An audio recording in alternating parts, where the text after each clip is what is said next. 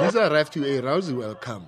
She was accompanied by the regional leadership of the ANC, including the Deputy Secretary George Machila and Chairperson Hussein Ramokgopa. Ramokgopa, who is also the current mayor, says the people of Tshwane have so far been supportive and they are firmly behind Didiza as their mayoral candidate.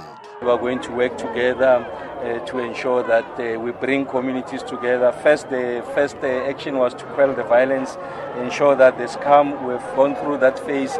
Now is to ensure that we mobilize the entire community using our volunteers to ensure that come August the 3rd, we are able to emerge as the victorious party. We are able to retain the levers of local state power and continue the work that we have started since the inception of democratic local government here.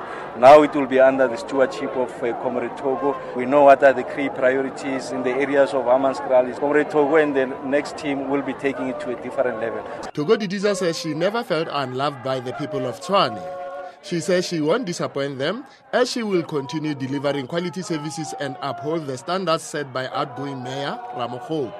Comrade Sputla has just indicated that whatever programs that the ANC have started in Tshwane will continue.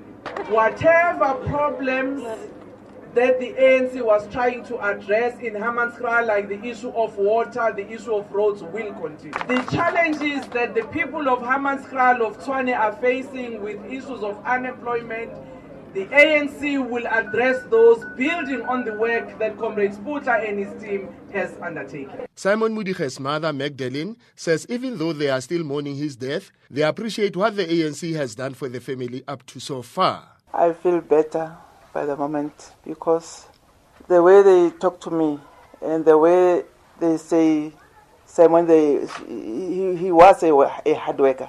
And then again, I feel like my son is still living. Yeah, I saw my son's picture between them, and I miss many things.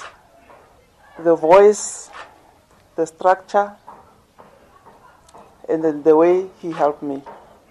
Yes, I am a poor lady. After visiting the Mudige family, Didiza and other ANC leaders went on a door-to-door campaign for the upcoming local government elections. I'm Freddy Sepeng in Stengwater, Hammanskraal.